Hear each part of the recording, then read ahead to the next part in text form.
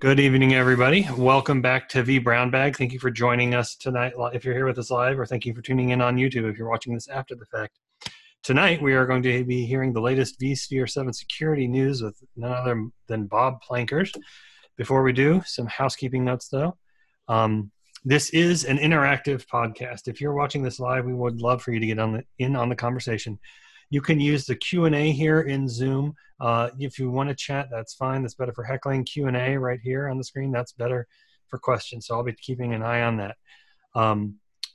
If you are watching this after the fact because this time 7:30 p.m. Central on Wednesday doesn't work for you, maybe one of our other shows will. So head on over to vbrownbag.com/brownbags.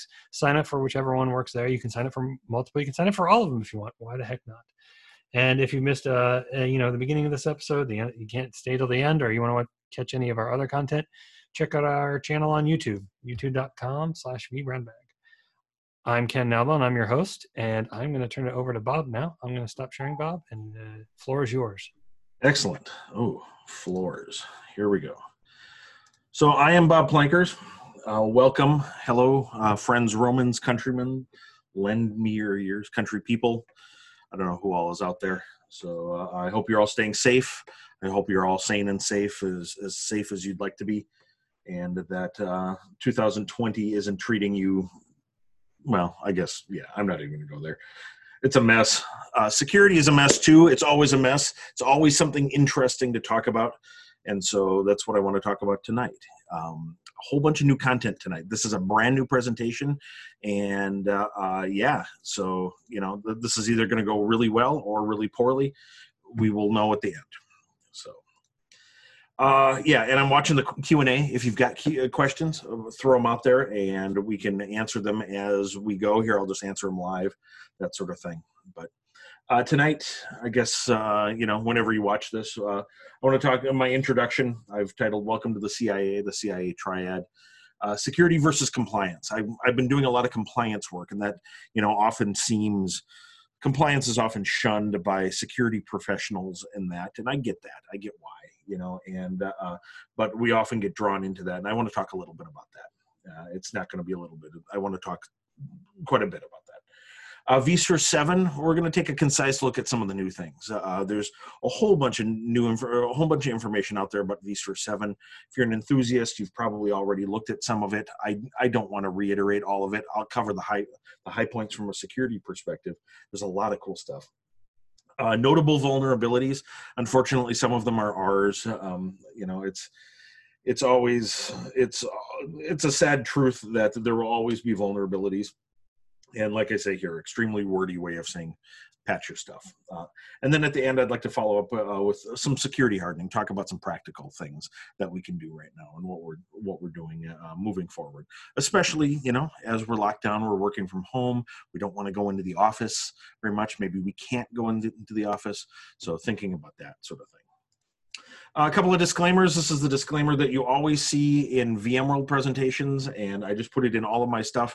Like I say here, in case I talk about something that might not exist, don't buy anything based on anything I say that might not exist.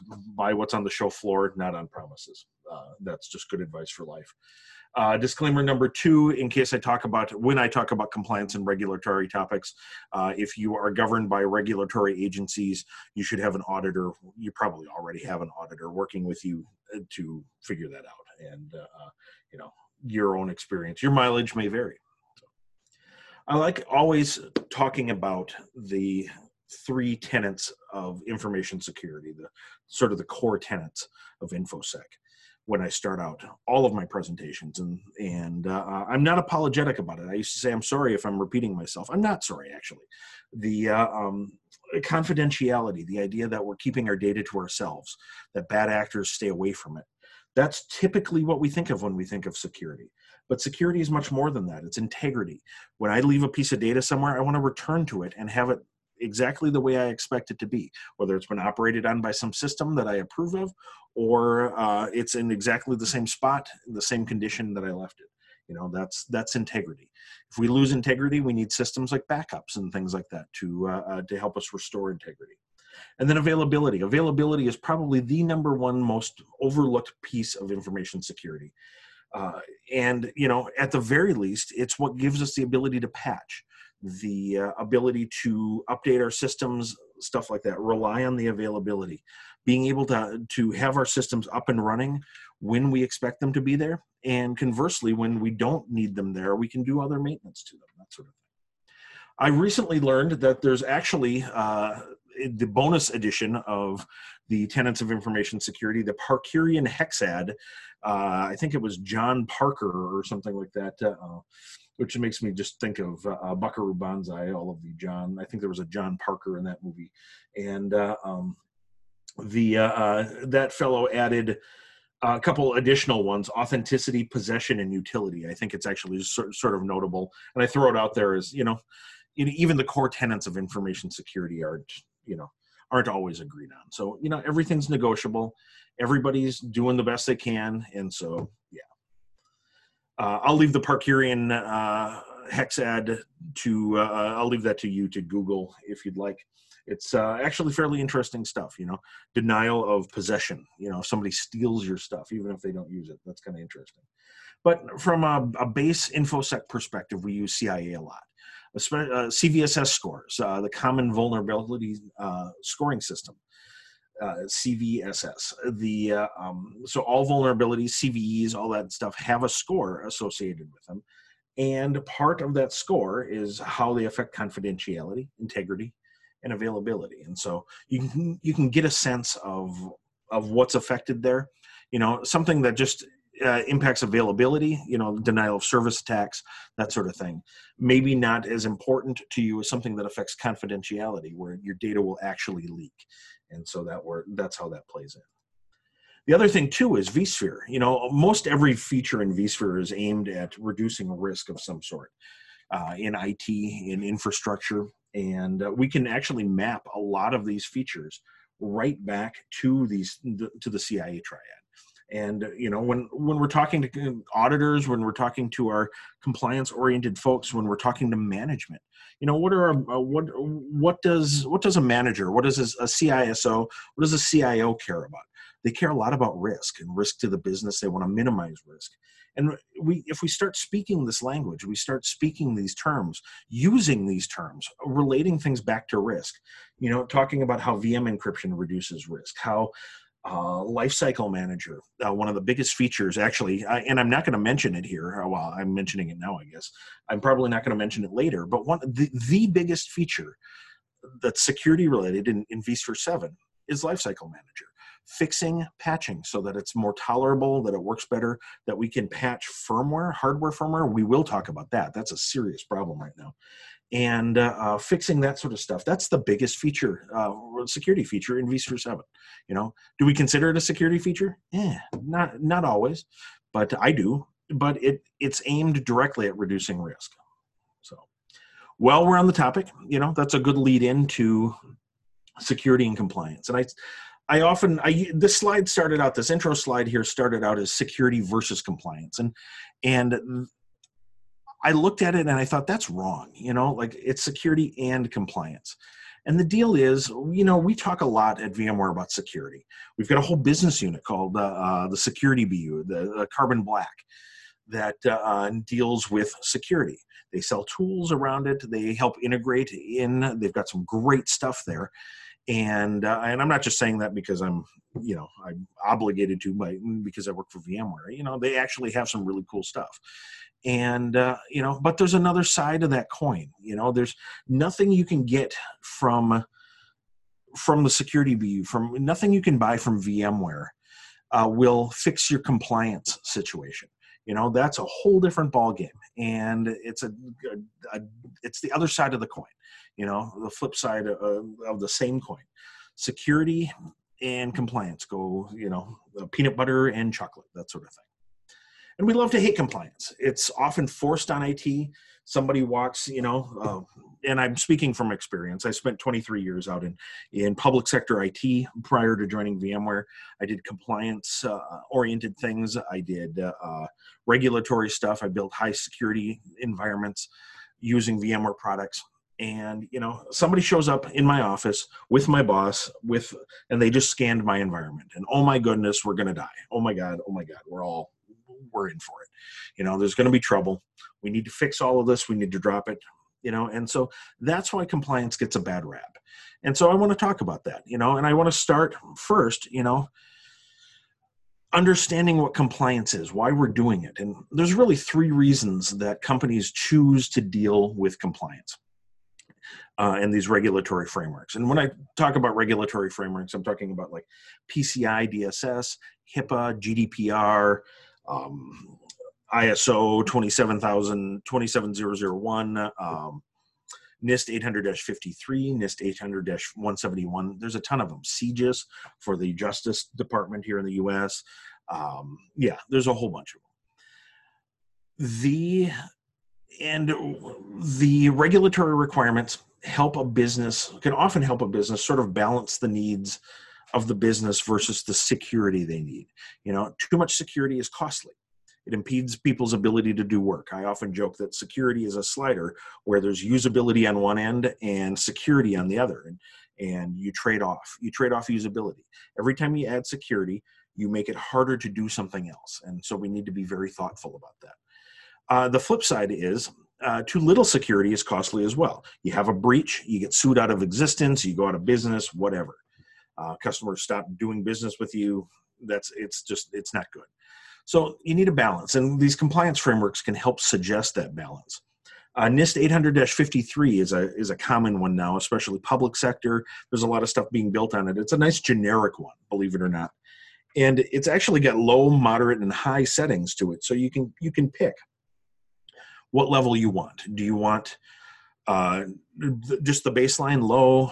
Maybe something you're doing requires moderate, that sort of thing. And then it scales up. And that's really nice, actually. And it's not, and actually, I really, not to profess my love for a document, but I actually really like NIST 800-53 because I think it's very accessible, and it gets people thinking about not just technical controls, but processes as well. The other thing too, the second thing is regulatory guidelines compliance helps an organization prove that they're doing security. Helps them document that they're doing security, and it helps them show that they're meeting requirements across an entire industry. These PCI DSS is a set of requirements that's been normalized across the whole industry, and so there's a level playing field there. You want to accept credit cards, you need to meet these requirements. And a third-party auditor needs to say that you definitely meet these requirements. Same healthcare data, you need HIPAA, sensitive biological research, NIST 800-53, and submit to CDC audits, that sort of thing.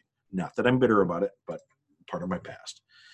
Anyhow, third thing is gain the ability to operate in an industry. So you pass the requirements, you pass the test, you can do business. You can take credit cards, you can store information about crazy viruses, that sort of thing, whatever. If you fail, then they take it away from you. And that's the biggest business driver. That's why your boss is standing behind you with the compliance auditor holding a scan and going, oh my God, we're all going to die. I want to take a step. Before we go too much farther here, I want to talk about frameworks, compliance frameworks versus implementation guides. One is a suggestion, one is not. A compliance framework is a set of guidelines. NIST 800-53 is a set of guidelines. It tells you what you need to achieve, but it doesn't tell you how. And it's like me telling my wife, hey, we need to drive to, I'm in Wisconsin in the USA here, the Madison, Wisconsin area. It's like saying that I need to drive to Des Moines, Iowa. And the regulatory requirements, I have to be in Des Moines, Iowa. But it doesn't tell me how to get there. There's a whole bunch of different ways I can get there, and that's up to me. Same with the compliance framework, these guidelines. It doesn't tell you how to do it. And so that's really the problem. It's left up to the judgment of folks. And often we turn to the prescriptive side of things, the implementation guides. And they're very prescriptive, like a DISA-STIG, the Defense Information Systems Agency, part of the Defense Department here in the U.S., they issue STIGs, Security Technical Implementation Guides, and the whole federal government uses them. They are very prescriptive. They say exactly what you need to do to a certain product to make it secure the way the DoD wants it. And if you don't meet it, you fail. It's very inflexible like that. Compliance frameworks are not that way. And so it can be a discussion. NIST 800-53.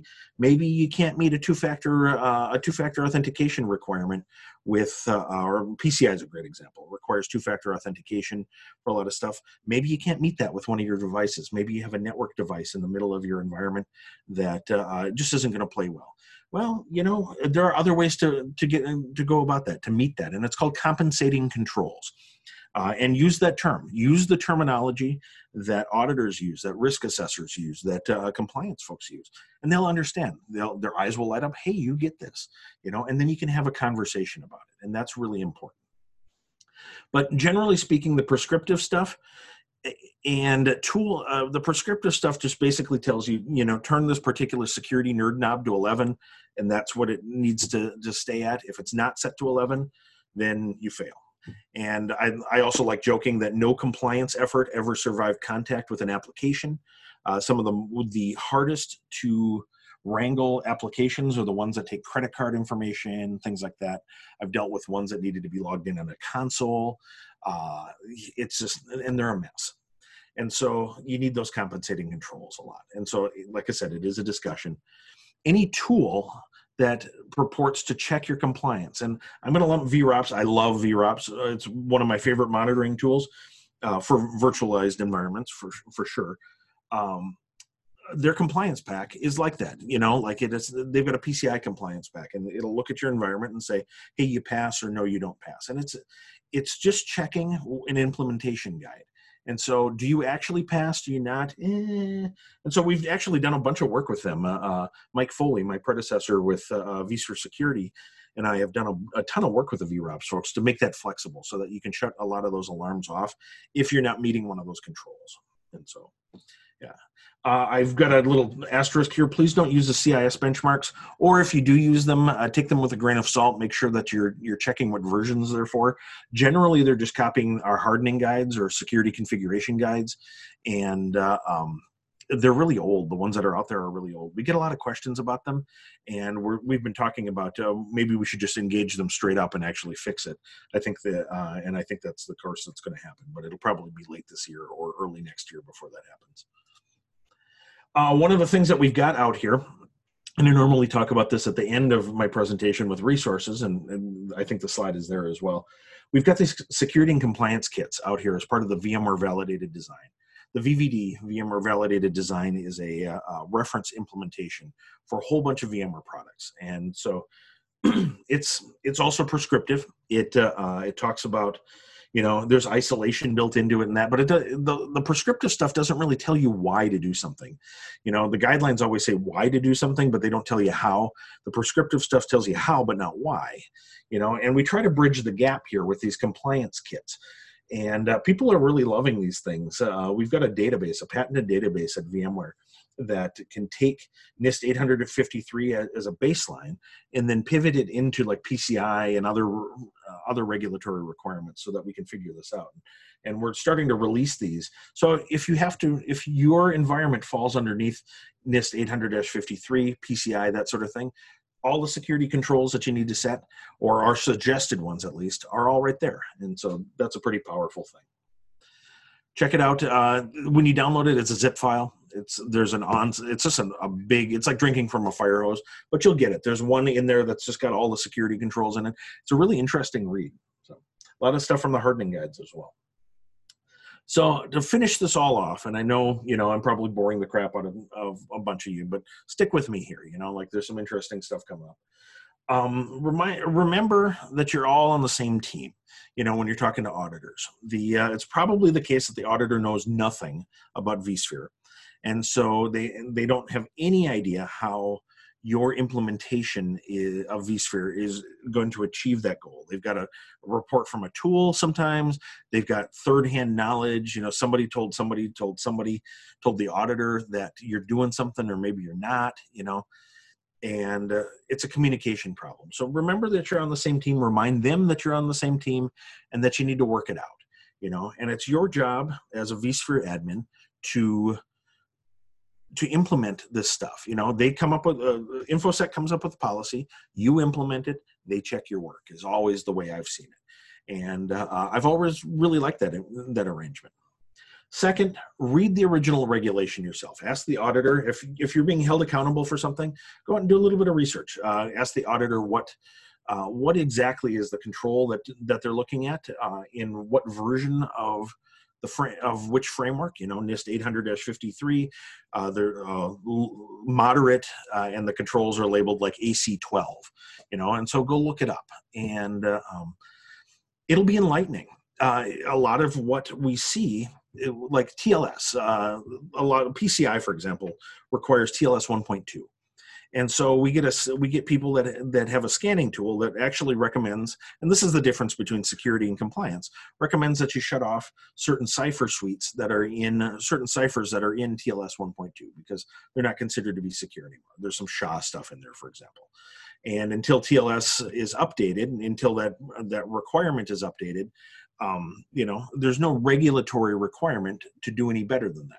From a security perspective, yeah, but that's the sort of stuff you'll learn if you read the original regulation yourself. Is that, hey, actually the compliance framework, the regulation doesn't say that we need to do better than TLS 1.2.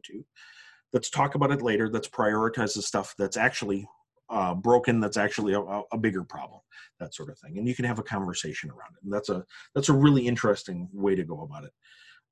Evaluate it as is. Evaluate your environment as it stands.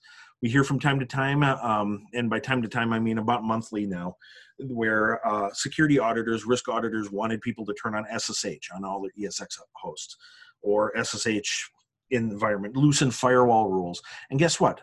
All of those security holes that they asked for ended up on the report. Oh my goodness, you've got SSH turned on. Well, yeah, you asked for it. Thanks a lot, pal.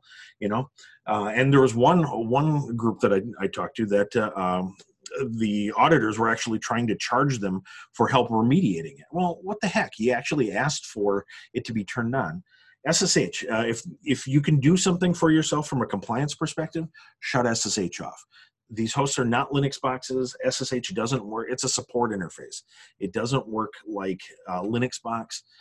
You log in. Everybody's root when you log into SSH on an ESXi host, because the idea is that you're not supposed to be there. It's a troubleshooting interface. It's a support interface. We ship it off and disabled and firewalled off for a reason, and leave it like that, please. And so evaluate your environment as it is. Stand your ground. If they want something, think about it, because if you loosen your security, it's going to show up on their report. Compensating controls, we talked about that. I want to just introduce the idea of compensating controls, that you can use their terminology, a term for achieving a goal a different way. And then last, leverage the audit for change that you want. You can get things out of an audit too. Auditors love putting things in their report that are sound security problems, and about them. Maybe there's something that's bugging you. Maybe you've got some DBAs with a monolithic database and it's huge, and they don't want it to vMotion. By the way, vSphere 7 totally redid vMotion. vMotion is a lot smoother and a lot quicker now, especially for big VMs, and so that'll lead, again, another security thing, because it plays into availability, and that you can now vMotion much larger workloads more quickly and without long stun times. But so maybe you've got something that the DBAs are like, absolutely not, you will not vMotion it, and it's just, now you can't patch your environment because you've got this VM that's pinned to a certain host. Well, maybe you can use the audit to help loosen that up. Well, we could patch if we could just get our vMotion back, that sort of thing. Is that manipulative? Yeah, it's manipulative.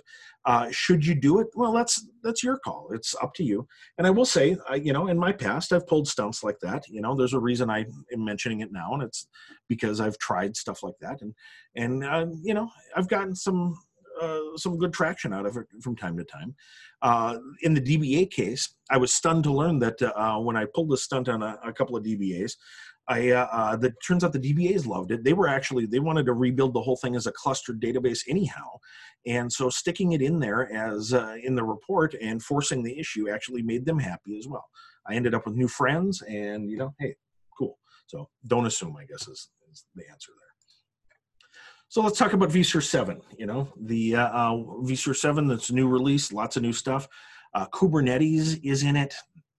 Kubernetes adopts The Kubernetes, vSphere with Kubernetes adopts a lot of the same security controls that are in vSphere, and so you don't have to reinvent the wheel. That's really nice. I talked about Lifecycle Manager, new DRS. DRS has been revamped. It no longer cares about workload, the cluster workload, whether the cluster is happy or not. Who cares whether the cluster is happy? We care about workloads, right? So now it focuses on making workloads happy, and it's got a lot of new metrics there. vMotion is faster. vMotion is doesn't stun VMs as much at the end, much more efficient as far as copying memory and things. There's new certificate management as well. Actually, most of the stuff that's in 6.7 and the 6.0, all the same certificate management options are still there. We've deprecated the solution users, the solution certificates. We're trying to get rid of those. So 7.0 is a transition period for that. You can still see them in the command line interface. The certificate manager that you can get when you log into SSH or via SSH to vCenter server, but they're not visible in the UI anymore. And like I said, we're trying to get rid of them. We still do recommend hybrid mode. I don't know if you've caught the news lately that the standards bodies around certificates and PKI and things are recommending, and now there's some browsers that are going to do it. I think Safari and Firefox, or Safari and Chrome. I think Safari and Chrome are going to lower the legal age of a certificate a certificate becomes invalid after 398 days now, basically a year plus some fudge factor there. And that really is going to push automation for certificates and things like that. In vSphere, there's the VMware Certificate Authority. It's part of vCenter. It's there. It distributes certificates among all of the hosts, and that's a powerful form of automation. We definitely recommend people continuing to use it. Pardon me just a second. While you pause, I'll just remind folks, feel free to fire away your questions. I will happily interrupt Bob to get them out there. I probably put everyone to sleep here with the compliance stuff. Sorry, folks. Hey, I'm awake. Yeah. No, it's important, I want to start talking about it more. Like I said, this is some new content here, and so some feedback about it is welcome as well. And I might just shorten it and then split it off onto its own stuff. But no, I appreciate the tolerance of it. So getting back to this, VSGX, you may have heard of Intel's software guard extensions. They're basically a secure enclave. An application can ask the CPU, hey, can I keep a secret? Can you and I keep a secret? And we cut the hypervisor out of it, cut the guest OS out of it. And the CPU's like, hey, sure, no problem. And so we're exposing that now to VMs. And we put a V in front of it, VSGX. And straightforward. You gotta have a CPU that supports SGX. There are no dual socket CPUs that support SGX at the moment, and most of the ones that do, the CPUs that do are either desktops or low-end server CPUs, and so that can be a problem. SGX is also vulnerable to nearly every secure CPU vulnerability that's been released in the last 2 years. So yeah, your mileage may vary. We'll just leave it at that. Identity federation. I want to talk about identity federation. We talked about Kubernetes, and people talk about the Kubernetes stuff, but the idea that we can now federate with Active Directory federation services, and in the future, additional services using SAML and OAuth 2 and OIDC to participate in a corporate identity management structure, corporate AD and things like that.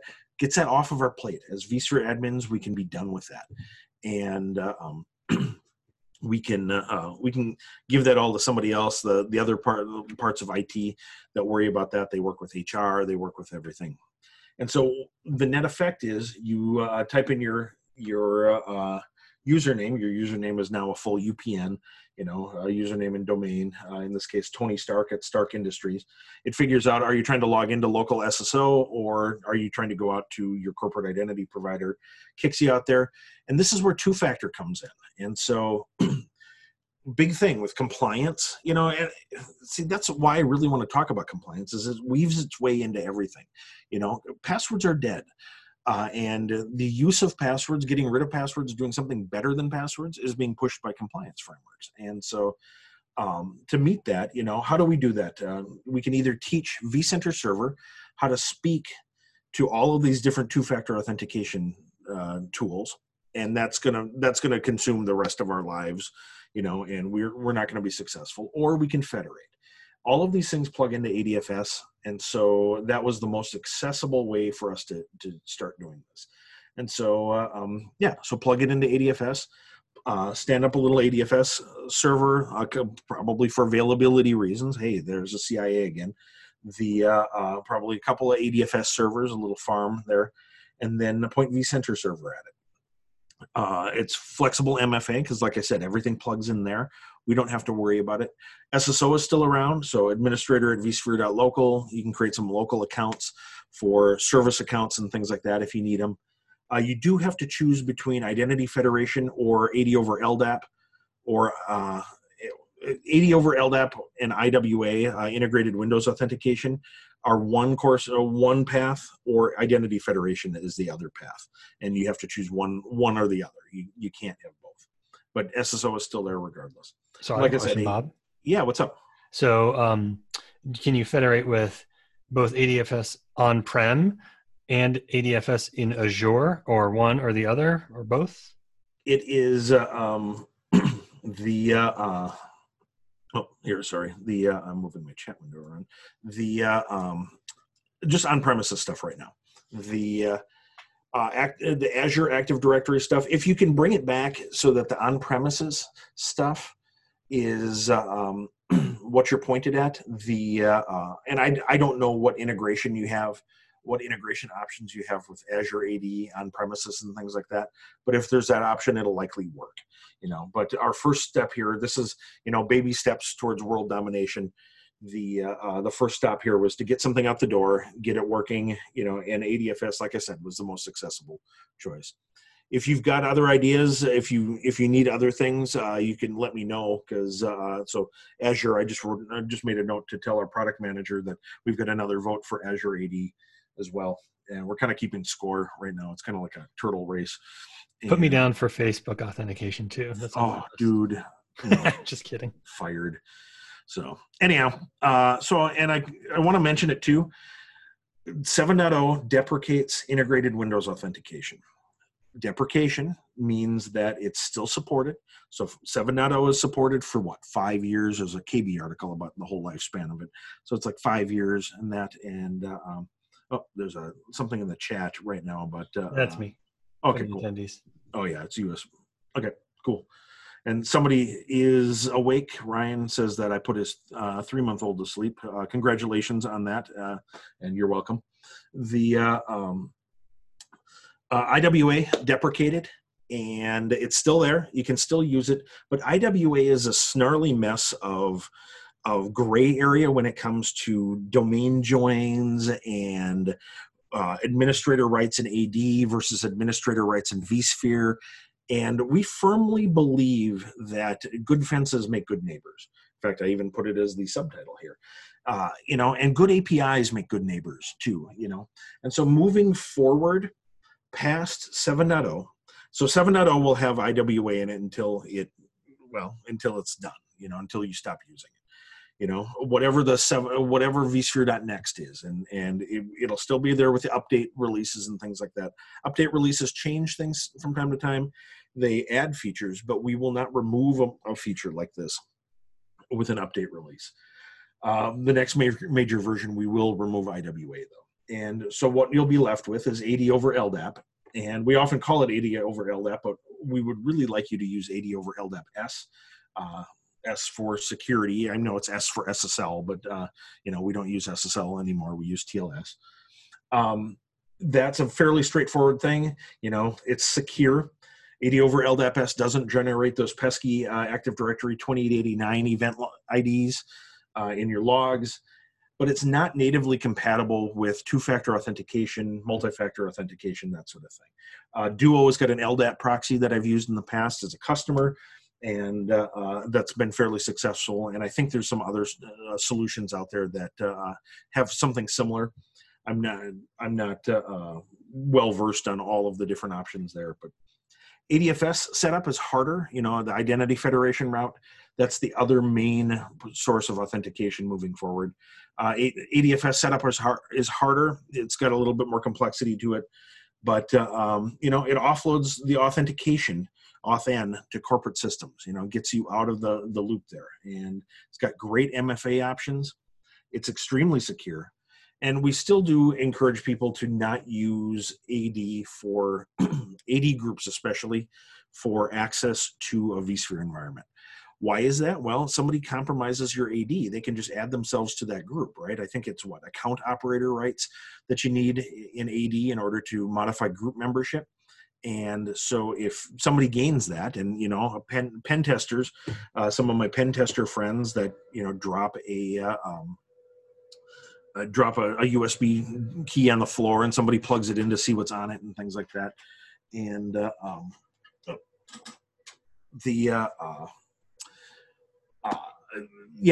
that's what they're going for. They're going for Active Directory credentials, and they can work their way up. There's a tool called Bloodhound. It's a really interesting tool that you can use open source to analyze a path to administrator inside of Active Directory and things like that. And so they'll find their way in there. They'll add themselves to the Active Directory group called vSphere administrators, and then they'll just log into your infrastructure. They don't have to hack anything. They just log in. Anyhow, let's talk about vSphere Trust Authority. That's another new thing in 7.0. And to understand vSphere Trust Authority, we need to understand what got added in 6.7 as well. Attestation. The idea that third-party remote attestation, maybe not third-party, but remote attestation. Attestation is basically where an external party, a party outside of yourself, in this case, ESXi host, a party off the ESXi host, takes a look at boot metrics, cryptographic information, cryptographic signatures as system boots, and it verifies that everything looks correct.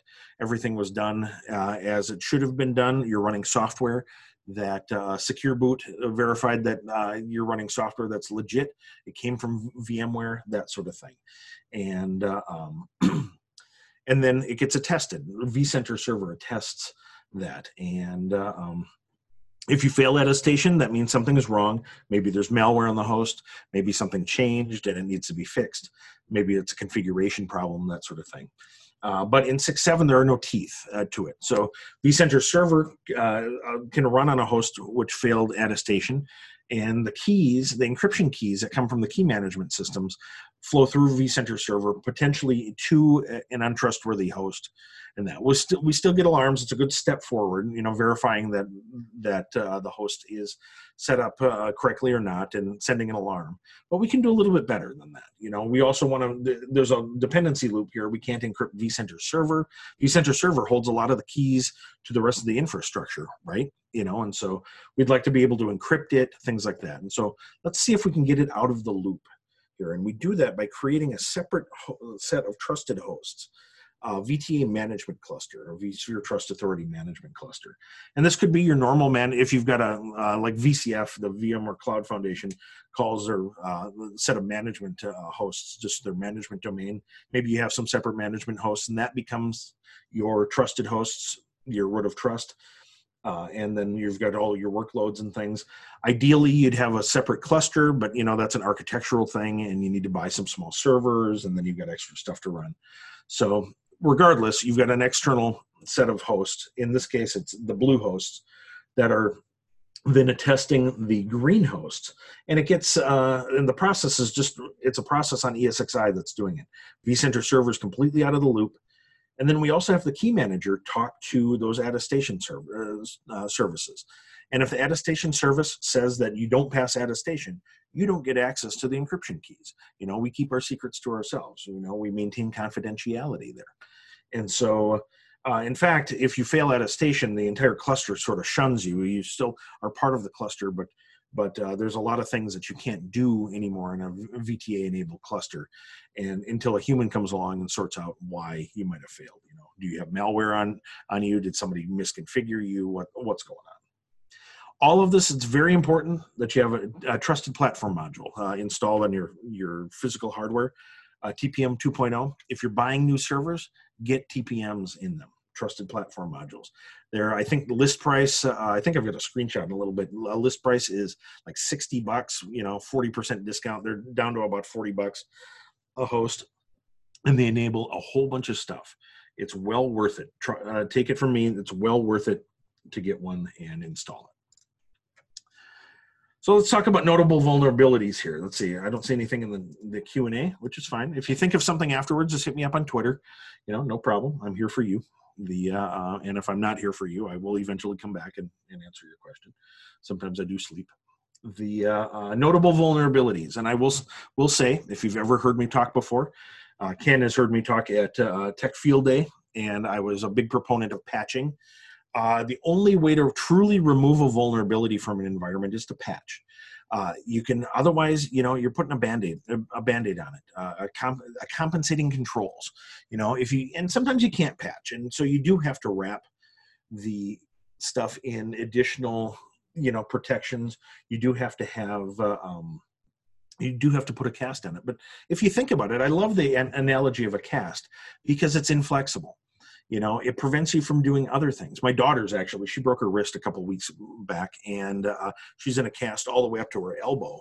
The things that she can't do right now, immense, and eventually, and what's starting to happen with her is that we're starting to maintain the cast more than, deal with the injury. The injury's still there. I mean, she's healing, but your systems don't heal automatically. You need to patch in order to heal them, and you end up servicing the cast, servicing the Band-Aids eventually more than you would have, even more effort goes into that than you would have had if you just patched the darn thing. And so that is my plea to you. It's generally a good idea to patch. It's generally worth it, even if it seems like trouble at the time. Patching hardware too. So the biggest trouble point, I think we're up to like 9 different waves of CPU vulnerabilities, and it looks like Intel might be kind of at their end of being able to fix what's shipped out there. Some got released just a week ago, 2 weeks ago here. There's nothing we can do in the hypervisor. There's really nothing we can do anymore, and so you need to patch your hardware. You need to go to Dell, go to IBM, or not IBM, go to Lenovo, that tells you how old I am in the IT industry. Well, they do still make servers, in all fairness. You just can't run ESXi on them because they're PowerPC, right? Yeah, that's true. The power line, and power, I actually started as a AIX admin back in the day. And so, near and dear to my heart there. AIX is cool. It had true plug and play, everything, if it just weren't so darn expensive. But anyhow, I think we are on a tangent here. There's new updates there. If you haven't, this is from January. There may be new updates now. The Intel Management Engine is actually a source of a lot of pain lately as well. The Management Engine is a little computer inside of your server. Yes, Ryan, Power VM out for AIX, but I never used that actually. Like that was actually after my time at AIX. But the Intel Management Engine is a little scary. It's this system buried inside your server running Minix. It's got almost unlimited access to the host itself, and it's not well understood. And as security researchers look at it, we're seeing CVSS 9 plus vulnerabilities come out for it, and that's really what you got to look at. A lot of the CPU vulnerabilities that are out here right now are really theoretical. You have to have a really contrived set of circumstances to exploit them, and you're not gonna. The probability of that happening, you'd be better off putting effort into patching and things like that. And so, but the management engine is a way for attackers to be persistent in your environment, to install malware, to live through reboots and things like that, and that's trouble. On my Dells, I'm sorry, I'm Dell focused. I've been a Dell customer for 20 years or whatever. So if you've got Dells, you can go log into the iDRAX and just type in downloads.dell.com. I got that fixed about a year ago, so that you can just type it in and click check, and then it'll download the updates for you. You can also use the rack ADM utilities on Linux or on Windows. In this case, it's Windows, and this is prime for a PowerShell loop, one of the PowerShell for each loops. In fact, that's how I patch my firmware in my lab right now, and how I used to do it for 60 some odd hosts in my production environments when I was out in IT. Was I just had a for each loop. I'd run a command like this, and it preloads them so that in the next reboot they take effect. I will say that if you do this on a Dell, the iDRAC will still update itself. And so if you lose contact with the iDRACs, that's what's happening. We just released something, I think it was yesterday. So this is breaking news, kind of breaking news, lukewarm news. Massive set of vulnerabilities, massive set of CVEs that Google actually helped us find. We are partnered with Google for cloud stuff. Our VMware Cloud on AWS isn't just VMware Cloud on AWS. We're in GCP, we're in Azure, we're in Oracle Cloud, all of that stuff now. And Google did us a solid and released and told us about some things that they found. And so that's all fixed. There's some workarounds here, but patching, it's much easier to patch. A lot of NVMe stuff. It's a lot of device driver stuff. So other things in the past, there's an update problem with 6.7. If you updated to 6.7 from from anything else, an ACL didn't get set on the LDAP directory that forms the core of SSO. And it sort of like kind of lets everyone in. We're not very happy about this, but we're honest about it. These things happen. We'd rather not hide it. We'd rather our customers be informed about them, let you know about it so you can take action. The moral of the story is if you upgraded to 6.7 and if you upgraded to 6.7 or you don't know that you didn't upgrade from 6.7, you really need to patch. And given the news with the other VMSA here, you probably should just patch all the way around at this point. One other problem that's out there right now, I talked earlier about the differing standards with certificate length and certificate expiration. There was some confusion for a particular version of 6.5. 6.5 update 2 and update 3 issued some security token service certificates that had short lifespans on them. And as it turns out, we don't reissue or regenerate that during an upgrade. And so, the folks that do upgrade have been pretty busy lately looking at a bunch of stuff and trying to learn from our mistakes. Can we do better here? And so it doesn't regenerate the certificate. If you can't log into vSphere one day, the other thing too is it doesn't have an alarm about it. Like certificate expiration, and generally speaking in vSphere has alarms about all of that stuff. And then it doesn't have an alarm either. And so if you can't log into vSphere and you get this signing certificate is not valid, now you know what to look for. I've got a blog post out there, GSS. If you've got a support contract, call them up. They know how to fix that. They can get you operational really quick. There's a community forum for it as well. There's KB articles, one of the first KB articles I've ever written. It's all out there. So we're winding down. I've got about 11 minutes here, and I've got about 400 slides left. So we're going to zoom through some of this stuff, but it should be fairly straightforward. A lot of it comes from, where is the security configuration guide for vSphere 7? Oh my goodness, vSphere 7 is out. Typically when Mike Foley was doing it, it's Mike Foley's baby. I've now adopted his baby. There's some internal stuff going on right now with compliance work and things. We're trying to deduplicate a little bit. We just reorganized the hyperconverged infrastructure folks into the cloud platform folks and vice versa. So we're sorting that out and how that works with VCF.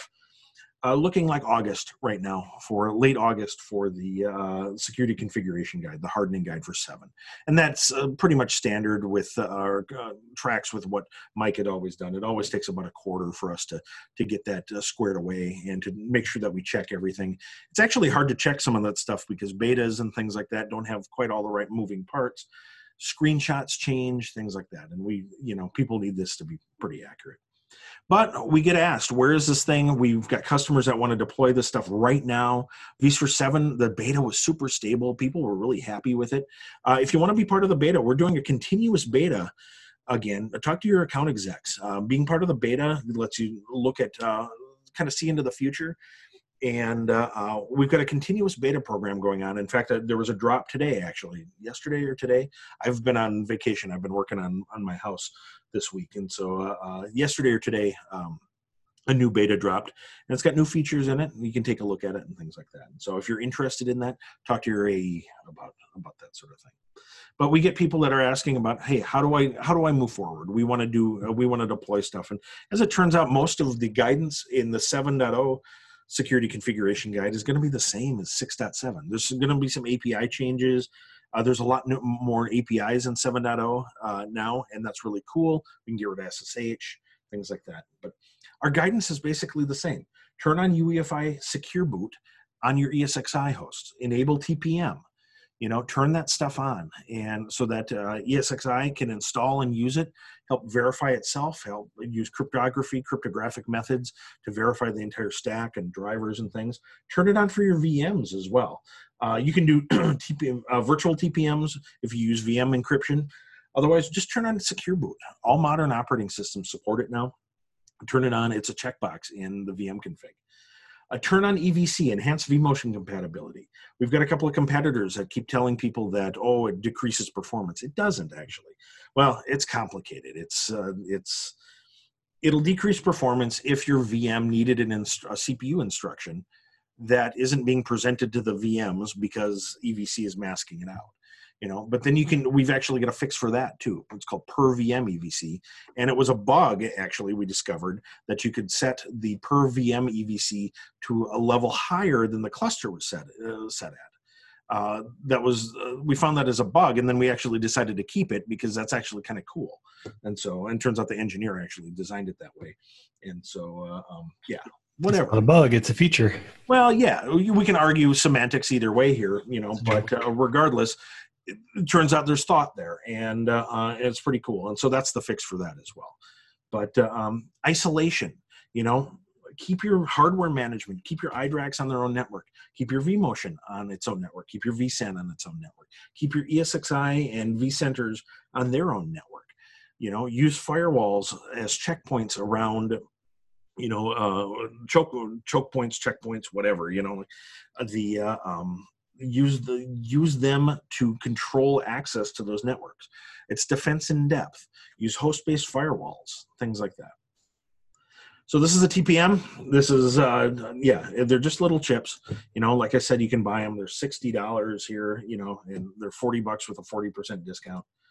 I guess I had a whole thing. EVC, turn it on. Let's see. Like I said, the beta testing my presentation here.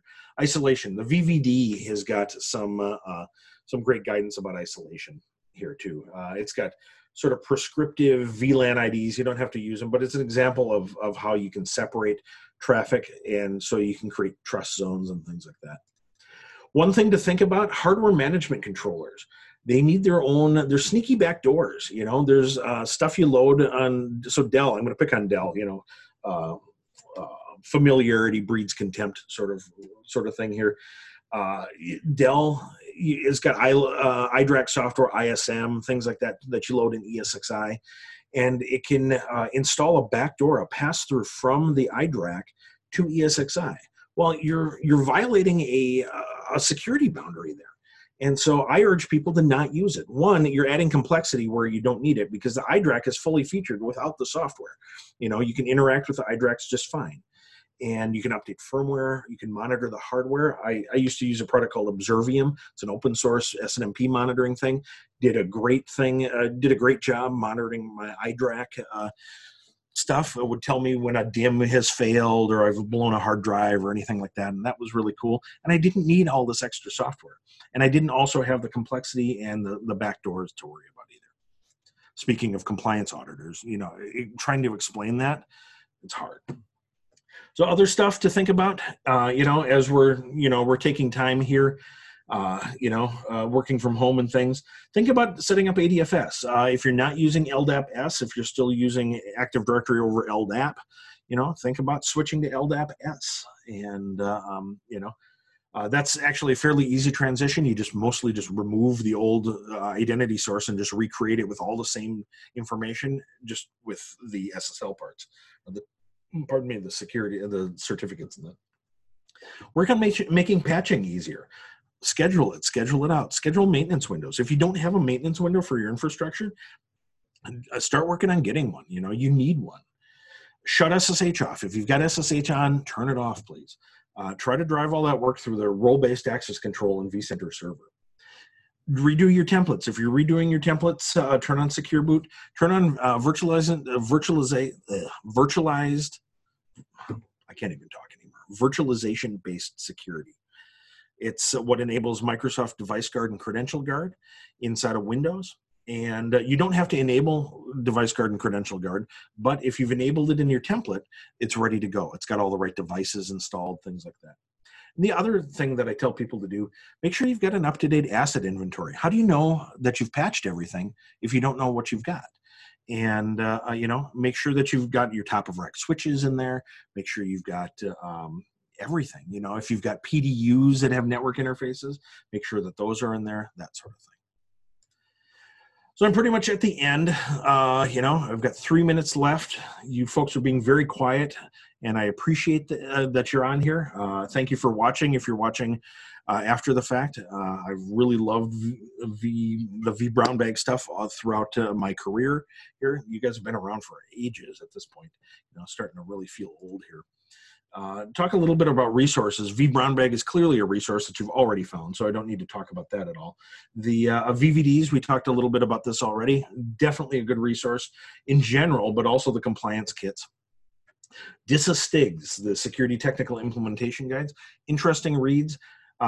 DISA is so far in the weeds with updating this stuff that we've been trying to get a 6.7 STIG out there for ages. We're working on a 7.0 one now, and actually DISA is kind of giving up and declaring themselves STIG bankrupt, and they're creating a new process for this whole thing. So we're hoping that that's pretty quick here. But the same folks that are doing the STIGs actually have some stuff out in GitHub around Ansible and automation with a lot of these things. And this is going to be a real thing to watch as far as future directions here. I'm eyeing this up. I'm probably going to help them out with a lot of the stuff in the hardening guides. Speaking of hardening guides, the 6.7 update 1, 6.7 hardening guide is out there. I've inherited this stuff now. There's going to be some changes, but keep an eye on this page. Keep an eye on the vSphere blog, blogs.vsphere.com. If you haven't signed up for security advisories, do that. The VMS, just search for VMSA or VMware Security Advisory, and you'll get a page. They just redid the page, actually. It looks really nice. And enter your email address. You won't get any spam. We send out 200,000 emails every time there's a VMSA. It's cryptographically signed. There's PGP keys and all that stuff. And so, like I said, we don't use it for marketing or anything. It's just to tell you that something might be wrong. And we appreciate that people want to know that sort of thing. Don't have to really tell this crowd about nested virtualization and test labs and things like that, but if you're watching, I'll mention it anyhow. William has got a nice page on this, has had the resources for a long time here. Nested virtualization, you can run ESXi on ESXi, and if you snapshot it, you can do whatever you want to it, and you just revert the snapshot. You can run vSAN. It's how we do a lot of testing. It's how I do all my screenshots and all of my testing. When somebody asks me a weird question, I can replicate it, and it's how the hands-on labs work. Just do your own hands-on lab. So other stuff, support services, you know about that. vSphere Security, I took that over, that Twitter handle, and I've been extremely boring about it. I'm sorry. I will get better. The blog, we have a ton of stuff out on the blog, and as there's news, we put it out there. VMSAs, we're redoing vSphere Central right now, and so massive updates coming. That'll be really interesting to watch. VVDs, hardening guides, NIAP common criteria, that's some certifications that we've received. Important, compliance stuff. DISA STIGs, we talked about that. VMworld, sign up for VMworld. It's going to be all virtual this year, like 3 days, 24 hours a day for like 2 or 3 days straight. And I got 7 sessions this year. That's crazy. If this were an in-person thing, I would be dead. but it's all going to be pre-recorded, and we'll be in the live chat as it happens. VMUGs, no need to stay local with VMUGs. Did you know the Knowledge Base has a blog and an RSS feed? Well, now you do. Skyline's really cool. If you've got a support contract, that's a really neat proactive thing. We talked about nested ESXi. So I'm a minute over. Thank you very much. We appreciate you folks. We appreciate you being our customers and your continued interest. The community is one of the things that has always made the VMware great, and I love being part of it. So thank you very much. And a whole minute over. I was getting ready with a big hook just to pull you off any moment, Bob. Just kidding. Thanks very much for doing this. I'm going to pause one last moment, or while I'm talking, get your questions in, folks, and I will relay them if there are any outstanding. In the meantime, did you know that VMworld registration actually opened up just yesterday, so you can register for now free? Tons of content that'll be available for you there. If you're watching right now live and you want to go to a VMUG, there's one tomorrow, the Indie VMUG. I happen to know because that's my VMUG. It doesn't look like there's any more questions, so I will say thank you and good night. And if you have any more questions, follow up with Bob on Twitter @Plankers. If you can't reach him, I'm sure Mike Foley would be just. No, Mike is actually rejecting stuff. He just tells people. Actually, he's been answering the question and then telling people to go find me. So, that's funny. All right, don't bug Mike Foley. No, reach out to me and I'll get back to you. For the folks that saying thanks back to you folks. Thanks for being here, and I'll see you tomorrow at the Indie thing. Thanks very much. Good night.